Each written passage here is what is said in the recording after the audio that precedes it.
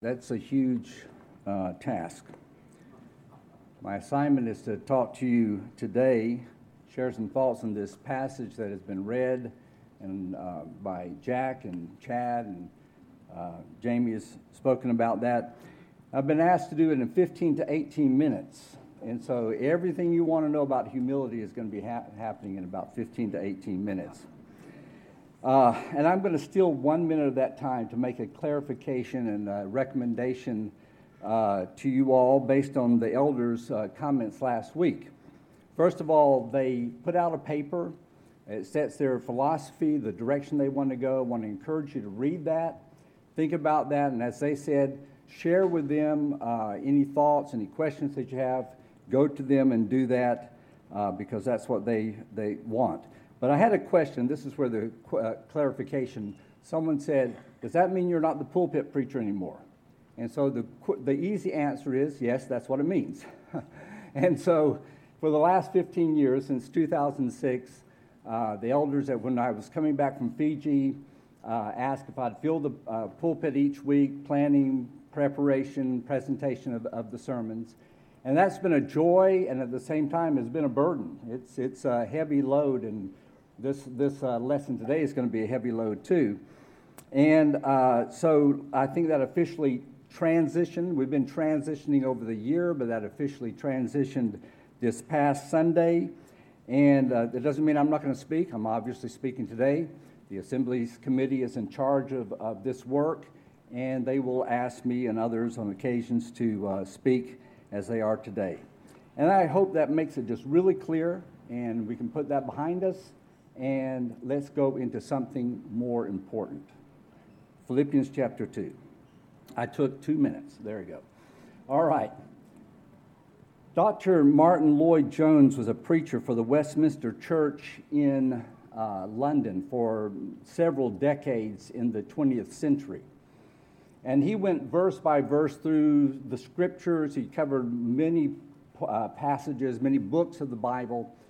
And he was once asked, what is your favorite passage? His answer was, the one I'm currently studying. And that's true for me. I've studied the scripture in depth and gone through lots of passages. And wherever I am at that moment, that's my favorite. And so right now, my favorite passage is Philippians chapter 2, verses 1 through 11. And as I read this and thought about this, I had several weeks to do so. It's an overload. There is so much in this passage that it's going to be difficult for me to share it in a short time. But I'm going to give you a little taste, is all I can do today. It left to my own devices, I think we would spend several weeks, maybe several months in these passages, because one of the things I was asked to do, let's see if that's working, is to break down the themes in these 11 verses. And so the themes, as I just read through, this is my first reading through. This is not a study, this is a reading. The themes that I was seeing are things like this: encouragement found in Christ, the Father's friendship and love, the close relationship of the Holy Spirit, the experience of Christ's mercy and compassion, how to overflow with joy, how to be united without mindless uniformity, the goal of the Christian life, and that's just 1.5 verses. Here's the rest. All right? There's like at least 25 themes or thoughts, and I'm not even going to read those. If you want them, ask the AV team, they'll send them on to you. But there's so many things that we could explore. In fact, I believe the entire gospel can be preached from these 11 verses. We can take these, and of course they will springboard us into the other passages of the Bible, but the entire gospel can be preached in these 11 verses. The 4 questions I was asked is to answer 4 questions or deal with 4 questions. And I'm not even going to read the 4 questions. But they all center in what Jack talked about and what Chad talked about, humility. And so what I want to do is answer these 4 questions by examining that word humility and seeing if we can learn something from this word today. And the first thing I ask is it humility or humiliation? we use them sometimes. We use these words as synonyms sometimes. We use them the same sometimes. But they are really two different words. If you look it up in the English dictionary, they're used in different ways. And in the first century, when Paul wrote this letter, he used this word humility, and it was not a word that was well received with the people of his day. It wasn't a trait that people said, yes, I mean, Jamie just prayed that we would grow in our humility.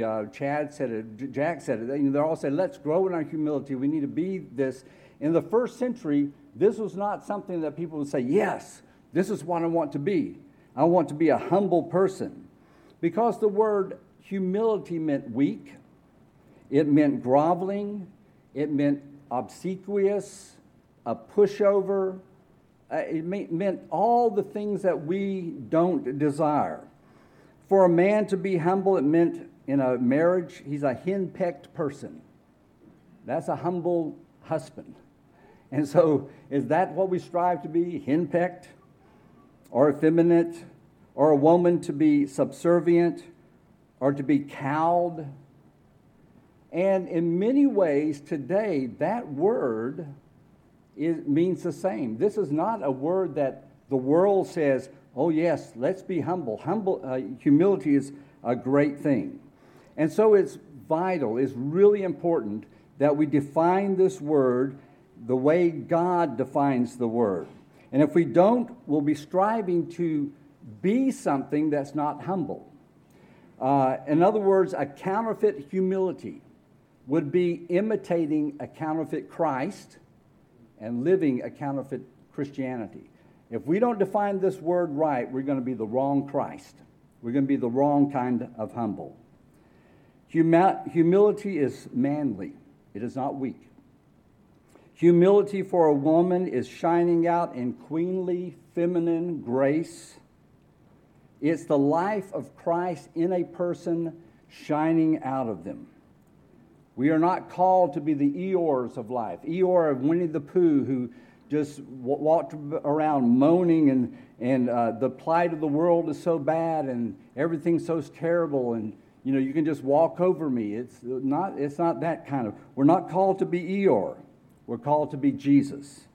And so we need to look at this word humility. Humiliation, if you look in a definition, is shame, disgrace, mortification, embarrassment, dishonor. Humility is meekness, unpretentiousness, simplicity, sincerity, and many other ways. We really don't even have the time to totally define this word, but humiliation basically is this. It centers in yourself. Humiliation centers in me. Humility centers in God. That's the basic difference. And so I want to look at this, seeing humility. Humility, this is my definition. Humility is seeing life through the eyes of Jesus. And thus you're living life as Christ would live life. So really this word humility centers in who Christ is and how he lived. And so the question I ask myself, is humility something I pursue, or is it something I am? Am I pursuing humility, or is that me? Or another way to ask this, was Jesus always humble, or was he just sometimes humble? Is it something that he did? He was humble sometimes, and sometimes he wasn't humble. Or was he humble? Was he love sometimes, and sometimes he wasn't love? And it's really important to think about this and understand it, because Jesus said, I am meek and humble in heart. I am. This is what I am. If you're interested in the word, it's present indicative active. It means he is all the time this. He is always humble, not just sometimes. He's not something he puts on and puts off. And so my quick answer is this. This is who he was. It wasn't something he turned on and turned off. This was his character. Humility was his character. Jesus was humble all the time. Now, when you think about that, we think about his nice things. But Jesus was humble when he corrected Nicodemus, someone who was his, quote, superior, and he said, you don't know what you're talking about. Jesus was humble when he sat down with a Samaritan woman and said, yeah, you're basically said, you're living in sin. You've been married and divorced 5 times, and the person you're living with isn't even your husband. Jesus was humble when he said that. He was humble when he fed 5,000 people. And he was humble the next day when the 5,000 came for a second meal, and he said, no, I'm not going to feed you. He was humble when he said, yes, I'll feed you. And he was humble when he said, no, I won't feed you. He was humble when he rebuked the Pharisees and called them a bunch of snakes. See, in our mind, that's not humility. But Jesus was always humble because he was God-centered. He wasn't speaking out of himself. He was speaking out of God-centeredness. That's why he could do these things, because he's correcting them and teaching them and helping them based on who he is in God. Paul, in this letter, Philippians, David, I think, mentioned it at the very first. He was in Philippi. He was beaten with Silas, and he was humble when he did that. And the next day, when they let him go, he said, we're not leaving until the leaders of the church, of the city, until the mayor and the leaders of the city come out here and issue a public apology. That was humility. You see, humility isn't always nice. It isn't always sweet. It's something deeper than that. It is something that is rooted in your character in Christ. It's a lifelong learning process, and it has more to do how you are looking at life through the eyes of Jesus than it has in making some outward change, some superficial outward change. So someone says something to me, and I just bow down. Oh, yes, I'm humble. No, you're not. You're acting like you're humble. Humility is living out the life of Christ as he calls you to live in that moment. What is that moment?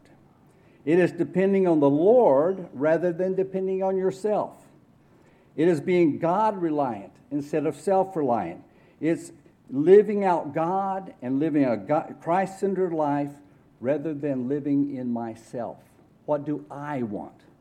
It's what does Christ want? What does God call me to do in this moment right now? The best way to pursue humility is not to pursue it. You see, when we pursue humility, we're pursuing a form of humility. About the time that you think that you've arrived and you're humble, you've lost your humility. You see, you're so prideful that now I'm humble. So I get up here and say, I'm such a humble person. And everyone's going, no, you're not. You can't say it and be it. All right? Humility is not to pursue it. The best way to pursue humility is to pursue Christ. When you pursue Christ, and when you grow in him, when you learn to live out the life of Christ, that's when you learn humility. You learn to speak as he spoke. You learn to think as he thought. You learn to confront as he confronted. You learn to debate as he debated. You learn to work as he worked. In essence, you live as he lived. And if you live as he lived, you will achieve humility, and you'll achieve love and every characteristic of Jesus, because it's something that the Holy Spirit transforms you into as you grow in the knowledge of our Lord and Savior. Not just growing in the mind knowledge, but growing in the heart knowledge. It's growing in the full knowledge of really knowing him. You cannot be humble if you're not pursuing Jesus. You cannot be humble if you're not in God's Word, studying the person of Jesus. You are not going to learn how to be humble or any of his other characteristics unless we're striving to grow in the likeness of Jesus. Not striving, but allowing the Spirit to transform our lives to be like Him. My friend Tim, who's in Texas, once started a social media company for Christians. At one point, he told me at one point, over 20,000, I don't know the number. He had a lot of people, Christians, involved in this social media. And when you signed up, the first friend you got was called X. It was Jesus. That was your first friend. And so you could communicate with Jesus, and every day he would send out a message right from the Scriptures, every day. And he said you could private message him. So one day he's doing some work on the computer, and he noticed these private messages, and he began reading a few of them, and he was astonished at the depth of depravity that Christians were confessing to Jesus. And he read 1, 2, 3, and he's read that. He said, my goodness, people are just dumping their souls out to this Jesus on their friend. And he turned to the guy who wrote code and said, you need to write a code that no one can ever see this, not even us who own this, only the ones who private message, because they are saying things, they're just emptying their hearts to Jesus. Humility includes seeing the horrors of sin in people's lives and responding as Jesus would respond. It isn't nice. Your hands get dirty. It's a horrible thing sometimes. It will make you sick dealing with the depravity in people's lives, but that's what Jesus did when he came to this earth and died for us. We begin to see the life through the eyes of Jesus. We see sin through the eyes of Jesus, and we respond in the life of Jesus. One of the hardest things I did this past 2 weeks was write my translation paraphrase. This is a really tough passage. One commentator said it's the most difficult passage to translate in the entire book of Philippians, and I agree. And part of the reasons is because it's poetry. It's a hymn. And so how do you translate the concepts of poetry? It's very, very difficult. And some of the words are just used one time in the entire Bible, so it's a really difficult passage. But here's my first attempt, and it may help us sum up the whole thing.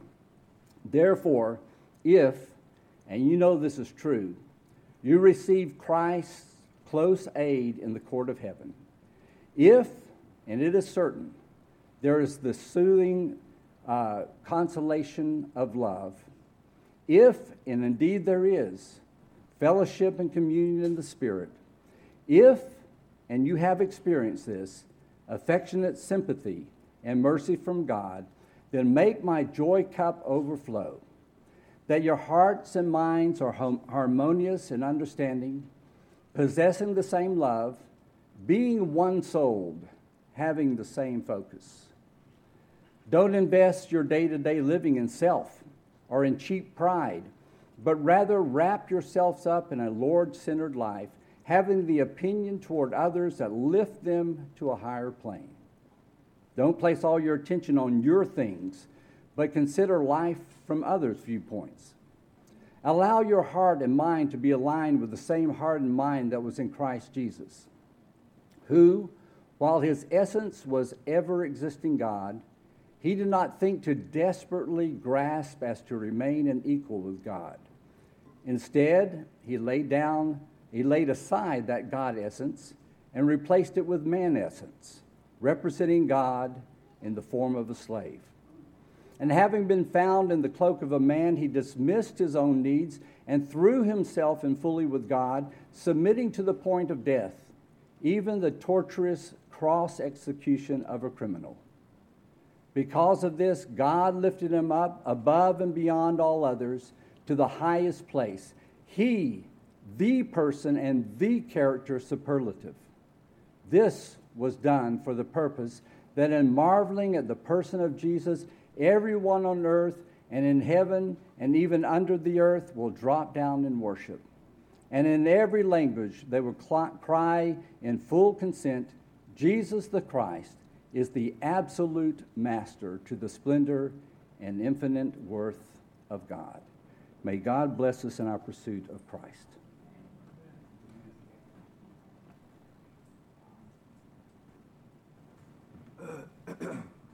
Thank you, Alan, for that. We appreciate that.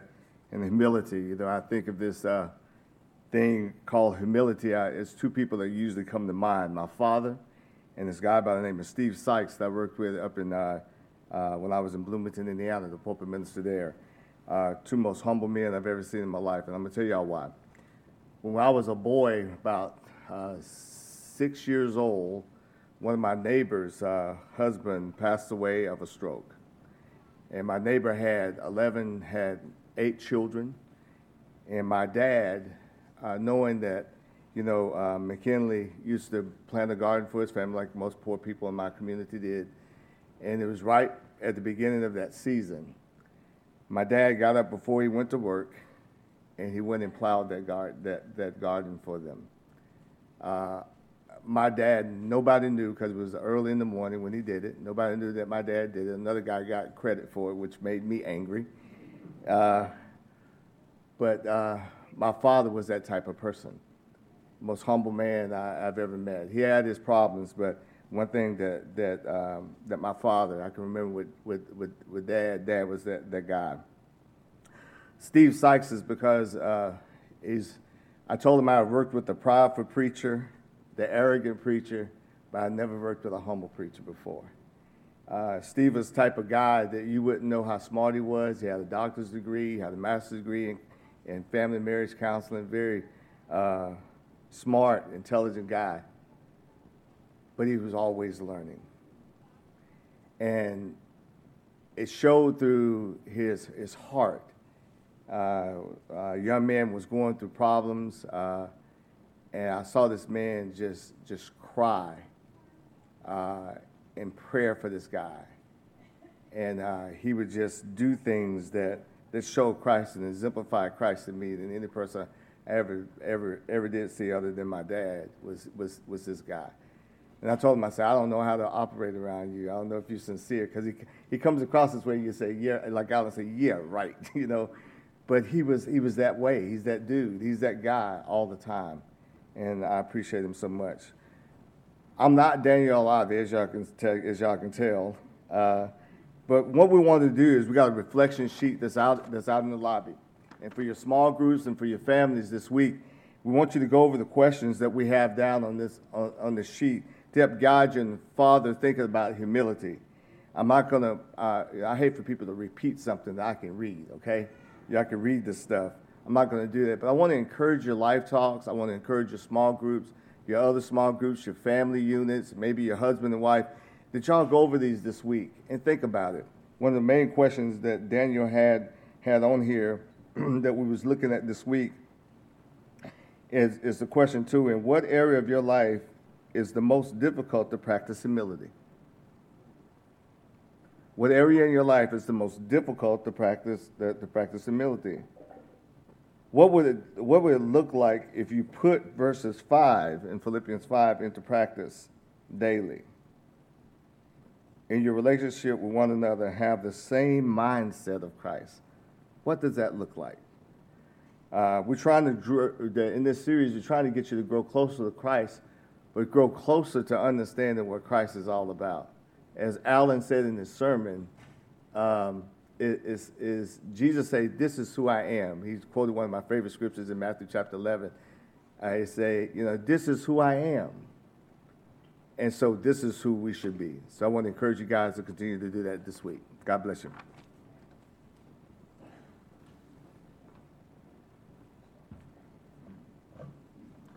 Thanks, Alan. That is quite a challenge to get